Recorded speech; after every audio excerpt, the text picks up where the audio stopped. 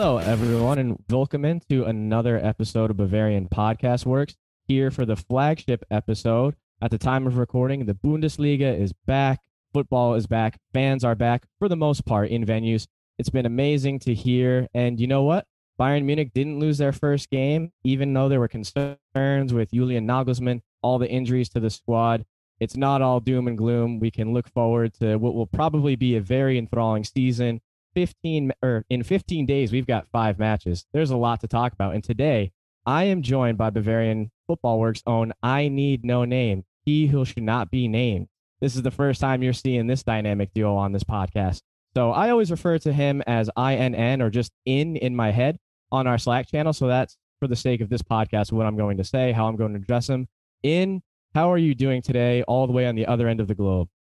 I'm doing all right. It is well past midnight at the moment, but I'm wide awake because if you're an Asian football fan, you get used to it very quickly. And I do have a little bit of a cold, so if you notice that in my voice, please excuse me. I can't really help it. I just hope it's not the coronavirus.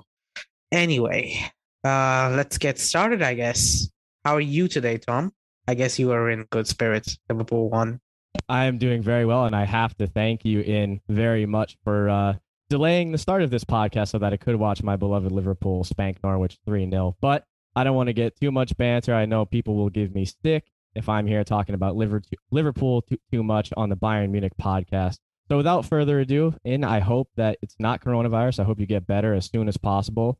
I know you said you have some classes coming up, so hopefully you recover quickly. But without further ado, we've got a lot to talk about. So we saw Julian Nagelsmann's first competitive match in charge of Bayern Munich. It would have been the DFB Pokal first round against Bremer SV, but as we know, that was postponed till later this month because of coronavirus quarantine measures. We wound up tying Borussia Mönchengladbach 1-1 at Borussia Park for the opening match. A lot of different personnel we saw in preseason because of the amount of injuries, because of people coming back late after their Euro 2020 holidays. So I know you had actually done the post-match reaction podcast for this match, and you mentioned that we saw a lot of new faces and a back line that, as Bayern fans, we almost never would have expected if you took away all of the injuries to the squad. And, Nagelsmann had to make some adjustments in the second half to accommodate what Gladbach were doing. Bayern had their moments, Gladbach had their moments, but just thus far, what impressions have you got from Julian Nagelsmann, and how do you think he's done both with yesterday and I guess preseason combined? Okay, this will be a little bit controversial because Bayern Munich fans like to be positive at the beginning of the season, but I don't really feel good about Nagelsmann's start so far. It is a little bit underwhelming. I expected a lot more from him. I think everyone expected a lot more from him, but you can see it on the faces of the bosses every time they cut to them during the broadcast. They seem quite concerned whenever a goal is conceded by Bayern. The preseason games, you could dismiss them because they were preseason games and, we didn't have many of our Euro starters. But now that we've had our first competitive game under him, it's looking like it's going to be a slightly tough start to the season. I don't know what is actually going on behind the scenes. I hope it's all okay, but it is looking like a rocky start for Nagelsmann, and I don't think he's really adjusted to the vibe of the team and how it should be playing at the moment. I can elaborate on that if you want, or is that? Oh, no, absolutely. I was just going to say, I think what you were saying, and as Bayern fans, a lot of us will know with the amount of injuries that we've had and the amount of matches that we're going to have in quick succession, there's all this talk about, we were even talking about it earlier on our Slack channel earlier today where, if one or two things go wrong for Nagelsmann in that 15-day period where we have 5 matches, how quickly some Bayern fans and pundits like will get on his back. And, I would just kind of lodge the question to you because I feel that personally, I feel like our front office, our hierarchy are going to give him a lot of slack knowing the situation that he's in. And you could argue that this is even a bit of a transitional season as well, losing David Alaba, losing Javi Martinez, losing Jerome Boateng. It's never easy losing those veteran players like that. But do you sort of think that even if things go wrong, Super Cup against Borussia Dortmund, FC Köln quickly thereafter, now I'm drawing a blank on the schedule and the order of it, Hertha Berlin to round it out. But in. Do you think that the board is going to give him that amount of slack given the circumstances? I think that since the board is a little bit new, we will hold off on him, and because of how much we've invested in Nagelsmann, we'll just have to hold off on whatever we want to do with him. But there's a big but. If he does get off to a really, really bad start, and that's really possible, if he loses the Super Cup and then maybe drop points against Cologne and who knows what else, we have RB Leipzig right after the international break, which is another huge trap game, I would say that if those games end up in losses, I think Nagelsmann will be under a huge amount of pressure and he will be under the hammer just to claw things back. I remember it happened under Kovac, where Kovac was really protected by Uli Hoeneß, and he still had him under a lot of pressure. And when the second international break of the season came through, you had him basically just sequester himself and turn into a I don't know what you would call it. He looked like a meth addict by the end of that. And then he came back and the performances picked up kind of. I mean, they got a little bit better. And I think that's something that might end up happening to Nagelsmann simply because it's such a high pressure environment. And I think the high pressure is justified. It is the biggest club, one of the biggest clubs in the world, the biggest club in Germany, and the stakes couldn't be higher. We need to win every single game, every season. That's the goal of the club. We want to win every tournament. We want to win every trophy. There is no room for anything less than perfection. And everyone knows that. I mean, Niko Kovac, he won the double in his first season, and it was the bosses didn't really treat him with any sympathy for that. He got booted as soon as the results started taking a nosedive. And I think Nagelsmann will be treated the same way. And I think he should be treated the same way. I should say that I am a big Nagelsmann advocate. I think he should have been hired as coach as far back as 2017, back when Ancelotti was fired. He was actually angling for the job back then. So I think he should have been hired as far back as then, even when he didn't have any experience. But what I want to say is that even though he was a little bit young back then, he seemed to have what it takes. And I still think he has that little bit of, what should I say, X factor that you need as a Bayern coach to succeed. That being said, it's all a results oriented business. And we know this squad is good. It has problems. It has problems top to bottom, but it's good enough to be getting off to a good start in the league. There is no fundamental flaws in the squad that anyone should be able to exploit. And Julian Nagelsmann, with these players at his disposal, he should be getting off to a decent or good start and then just taking it from there, as in going to newer heights.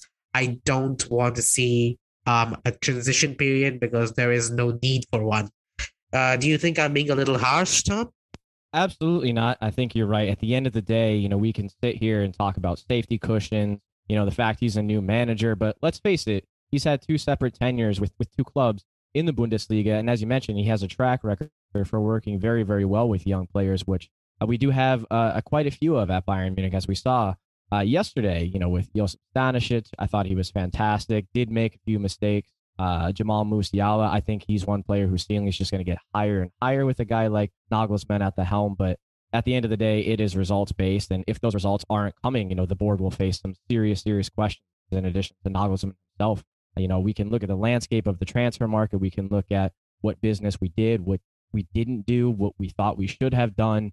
But, as you mentioned, at the end of the day, it is a results business. And while the support should always be there, if push does come to shove at a certain point, as far as results are concerned, and, they don't go in our favor and a change needs to be made, then, I have full faith in our board, even though there's some new members on that board, that they'll make the right decision, whether it's a personnel change or doing something with his coaching staff. But I don't think you're being too harsh at all. And I think, as Bayern fans, that should be the expectation. The support is always going to be there from us, but the decisions have to be right, because at the end of the day, it is, as you said, and as I've said 3 times now, I don't want to get too redundant, but it's all about results. And if the results aren't coming, something needs to be looked at, which is actually in a pretty good segue to what we want to talk about next, which is the transfer market and the transfer window, and as it relates to Bayern. So we've seen some absolutely astronomical fees tossed around this window, even after the height of the coronavirus pandemic. I just don't want to say after coronavirus because it is still around different parts of the world. It is still wreaking havoc. But to name a few, Jack Grealish to Manchester City for £100 million. The fact that they can afford that is ridiculous. Harry Kane might still wind up moving there for upwards of £120 million. Lionel Messi, as we all know, has transferred to PSG on a contract, I believe that's 2 years worth €25 million per year, which is quite a bit of money, even for the arguably the best footballer on the planet right now, whether you're in Lionel Messi camp or Cristiano Ronaldo camp in that argument.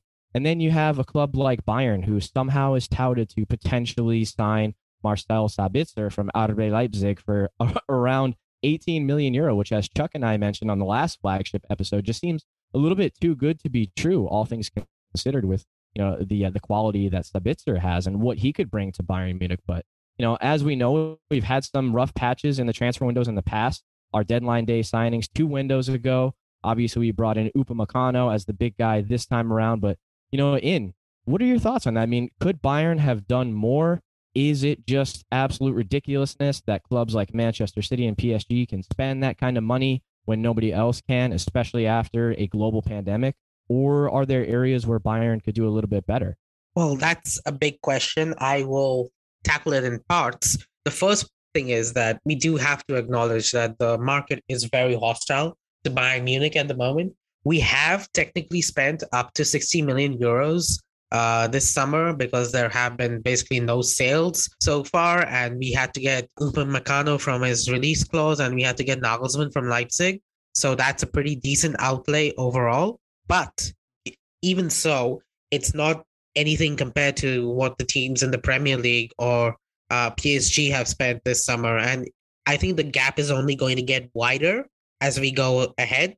The ones that really worry me are the possible striker movements across Europe, like Lukaku going to Chelsea, Kane going from Tottenham to City, and obviously Messi moving to PSG. These moves kind of take those 3 clubs who I would say were a part of the top 4 alongside Bayern last year. It takes those clubs to the next level, and Bayern don't have that next level signing from this summer. Upamecano is good, but he's not a next level signing. And to be fair, it's very difficult to find a signing that would take a club like ours to the next level. We are already at pretty much as good as it can be, and all we need is like depth and more quality through the squad.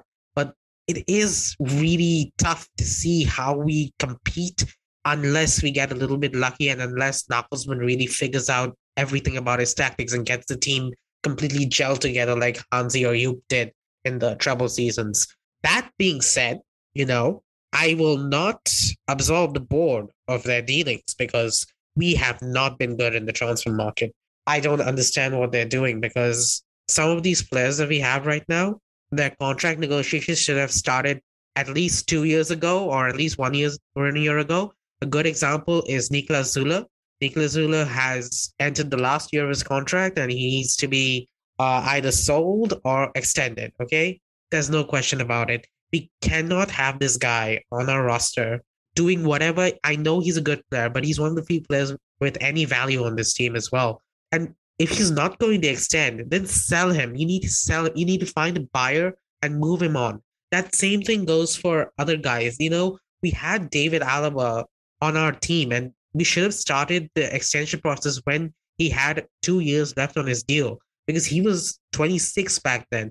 And he was a key member of our team, a proper future leader of the team. And that was back when Ribéry was still at the club and could have helped him decide to extend the contract. And instead, we waited until Ribéry left. We waited all the way until George Alaba hired Zahavi, and then it just degraded, and the leverage shifted from the club to the player when the contract started running down. And that's something that's kept on happening. The contracts have kept on running down. Kimmich is another one. At least we got some of the deals done with him quickly. I think Bayern recognized that Kimmich is one guy we cannot afford to lose at all, no matter what happens. But Goretzka, I don't know why we didn't start his contract extension talks as soon as after Chelsea last year. Okay, back when we were extending Neuer and Muller and the talks with Alaba and Thiago were progressing, Goretzka should have been over there. He should have been in the room discussing new terms for his contract. Why are we waiting on his new contract today when he has only a year left. That gives us almost zero leverage, especially given that he's now one of our most important players and he wasn't as important back then. We could have had way more leverage if we had just done these things in a more timely, more how should I say it, more efficient manner. And I don't remember us being so late on contract extensions before, except on Tony Kroos, where we really didn't kind of rate him and we just let him go because we didn't think he was that good. And I hope that the bosses aren't making that mistake again because some of these players that they're letting go, they're really, really, really good. And even if they don't want to stay at Bayern anymore, you could move them along for a transfer fee and then reinvest that funds into the squad. Letting them go for free is really killing us on the market right now. Imagine if Alaba, instead of leaving for free, he left for 30 million like Thiago did. That money could have bought us Sabitzer already. It could have bought us new right back. It could have bought us so much stuff. Like could have bought us 3 more youngsters from who knows where Brazil finds these people. That's the thing that's really missing at this club at the moment. Those timely extensions or the timely transfers away and selling is a real big problem at this club at the moment. We are trying to apparently sell Chris Richards, who is one of our few assets that any club would want. And we're trying to sell him for just 10 million. And I don't understand how 10 million is a fair evaluation of Chris Richards' talent. He showed at Hoffenheim that he's a Bundesliga capable centre back and he has all the qualities of a modern centre back. And you see him and you see Bayern desperate to sell him for 10 million just to raise some funds. And it makes no sense why he's on this kind of limbo at the moment, because if he is not sold before the window, what do we do? Do we loan him to Hoffenheim or do we keep him on the bench? And while he's doing that, he's not going to extend his contract either. So we are going to end up with a contract quagmire with him as well. The same goes for Tolisso. He's on his last year of contract. We can't shift him because he had a terrible last season.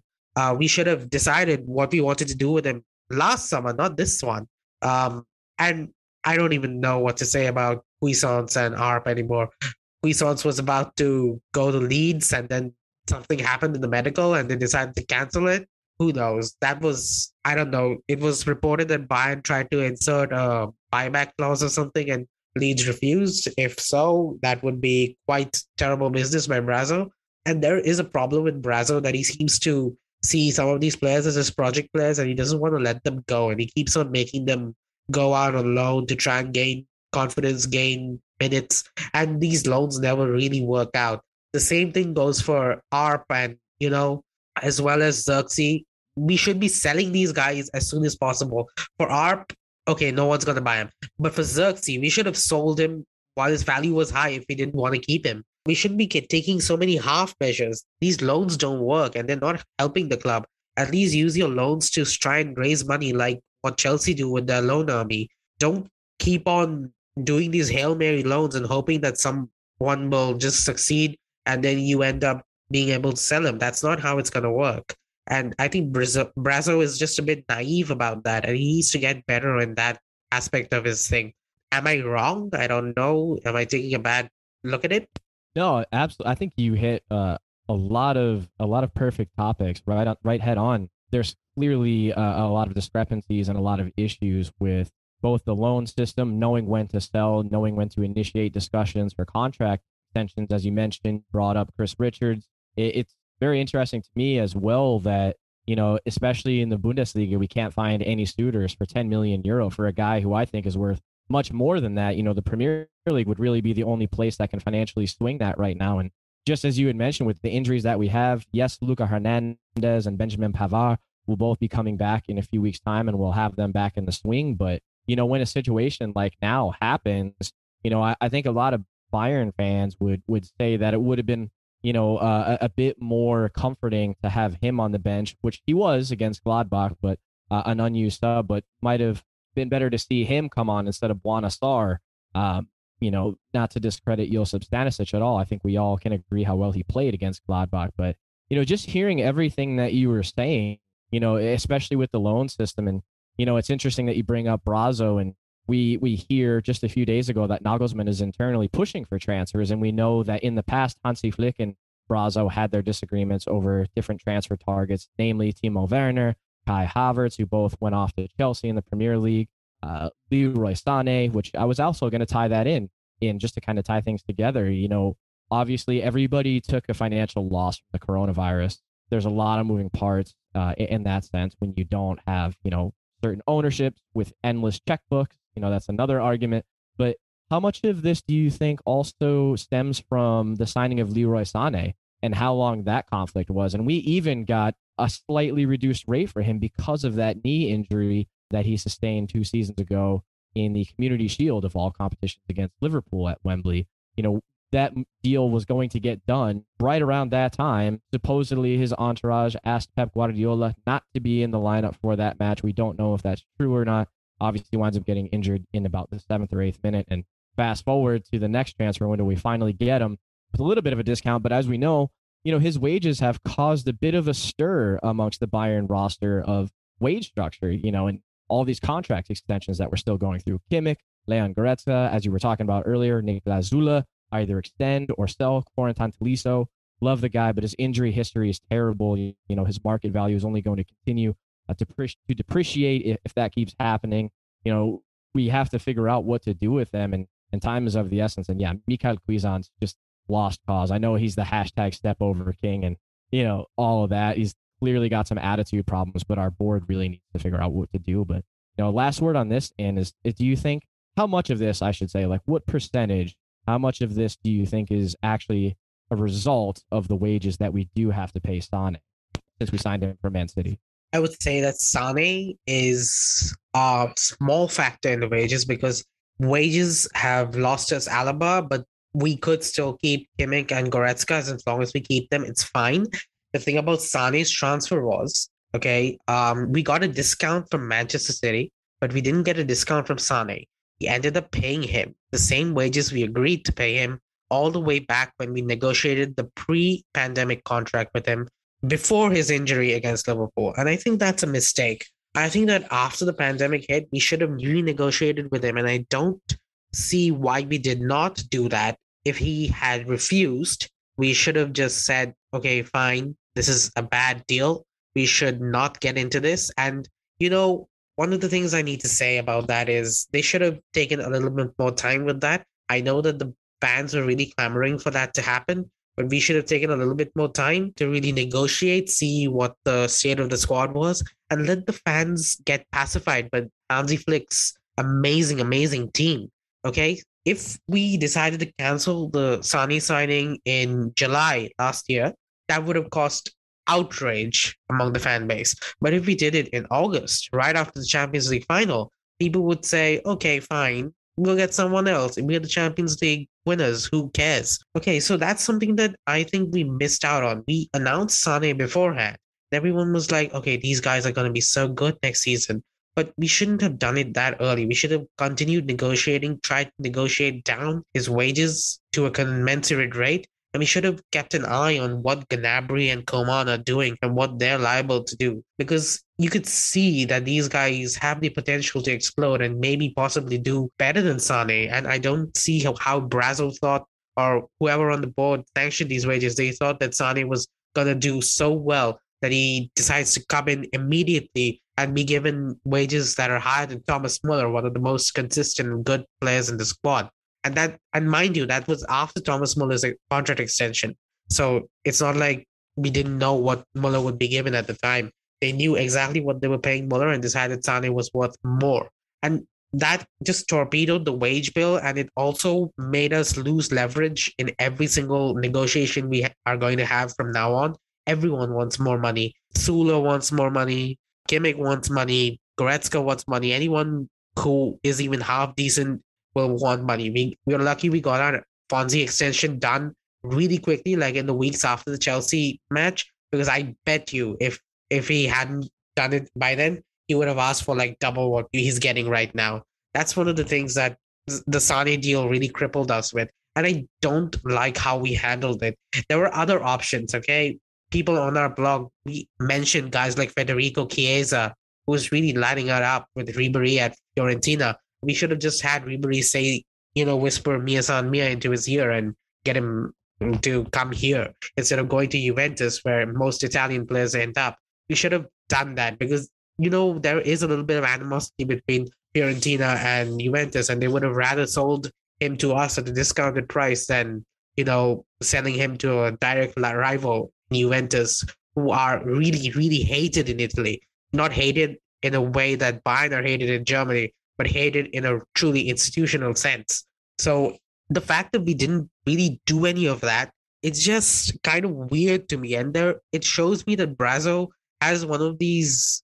He has a very clear vision of what he wants the squad to be, and he doesn't really care who's managing it or what he wants done with them, as long as he has the players he wants. And then he thinks that once he has them, it doesn't matter who's in charge of the squad. They should be playing in a certain way, and they should be getting a certain amount of performances out of them. That's something that we saw in reports, that the board expected Hansi to make the signings work. It's not that the board would make signings that Hansi could use. It was that Hansi would make the signings work by himself. And that's something that we're hearing now from Nagelsmann, that the board wants Nagelsmann to make the youth signings and everything work from his part. It's not that the board is making signings that Nagelsmann can make. It's that the Nagelsmann is adding value to what the board is doing. And I think that's a completely backwards way of doing it. It's an okay thing to do if you do it occasionally. You kind of occasionally force the manager to compromise. But if you're constantly relying on the manager to add value to a squad that isn't really that valuable, you're in for a really tough time. 100%. 100%. There's, like I said, there's a lot of moving parts to all of this. You have people who are in the, blame Brazzo camp, blame Hansi camp last season, which was few and far between. It's hard to blame Nagelsmann at this point for anything. You could easily point to the board and say, you have to give Nagelsmann more support, and you can't just say, here are the pieces, make it work. There has to be a little bit of leeway and a little bit of leniency, I guess, in communication between both parties. But last word on transfers, in do you think we get this Sabitzer deal over the line before the deadline? And I know that potentially have been in the market for a right back. Earlier today, a report came out that said we were contacting Thilo Kehr's representatives, German right back for Paris Saint-Germain. Do you think that Sabitzer deal gets over the line before the window closes? And do you think we'll go in for a right back as well? That's an interesting one. I think Sabitzer could go through if we really get hammered by Dortmund this midweek. If we get hammered, it's going to be like when we got hammered by Hoffenheim, and then Brazil just turned into overdrive and decided to get Sarr, Chupo, and Roca in like 24 hours. We didn't even hear anything about those, and then suddenly they're here.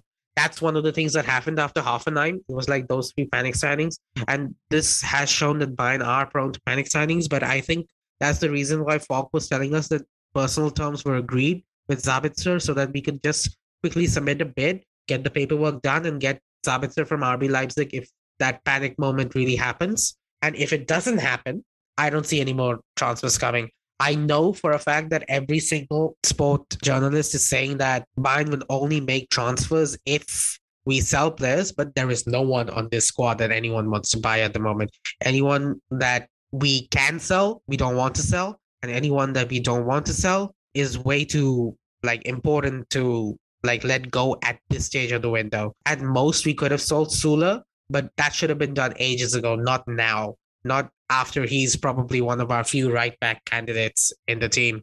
It's kind of unfortunate how this has happened, but that's how it is. And I don't think we're going to go for a new right back, especially not Thilo Kehrer. I know Brazzo, he's not really rated well by the fan base, but he's not stupid, okay? Maybe he's not that good as a sporting director, but he knows enough about football. He's a footballing man. He's not like the clowns in charge of Arsenal. Cameron will kill me for this, but he's not Edu or whatever, but he's not that, okay? He's not that bad. He's decent enough to know a terrible player when he sees it, and Thilo Kehrer is worse than Buda Sarr. We cannot get this man. I cannot see him in the Bayern jersey. At best, he would be a traffic cone for Coman to practice with. At worst, he would be more drop points and possibly cost us even more money than we can afford to spend. That's about all I have to say on transfers. I don't want to talk about this much longer because it's kind of depressing, Yeah, sometimes it really can be. It really can be. But as you said, we don't want to burn too much time. There's about 2.5 weeks left in the transfer window. So if stuff does happen, obviously be sure to monitor Bavarian Football Works. We'll get out the news as soon as we can.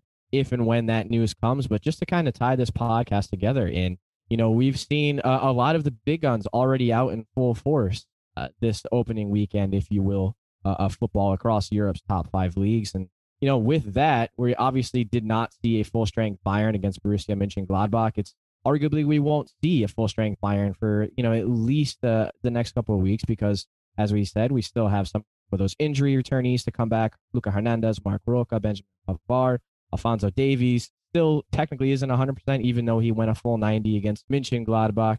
I thought he was very, very productive against them. But we've seen a lot of moves, as you mentioned, Lukaku to Chelsea, Jack Grealish to Manchester City, Borussia Dortmund at the time of recording just walloped Frankfurt before we started recording this.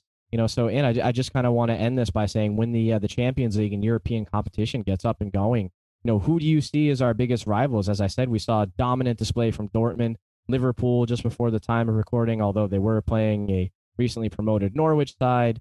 Manchester City, we still haven't seen play yet. PSG right now, I think, are playing Strasbourg. I think they're up 1-0. No Messi in the starting lineup and no Thilo Kehrer.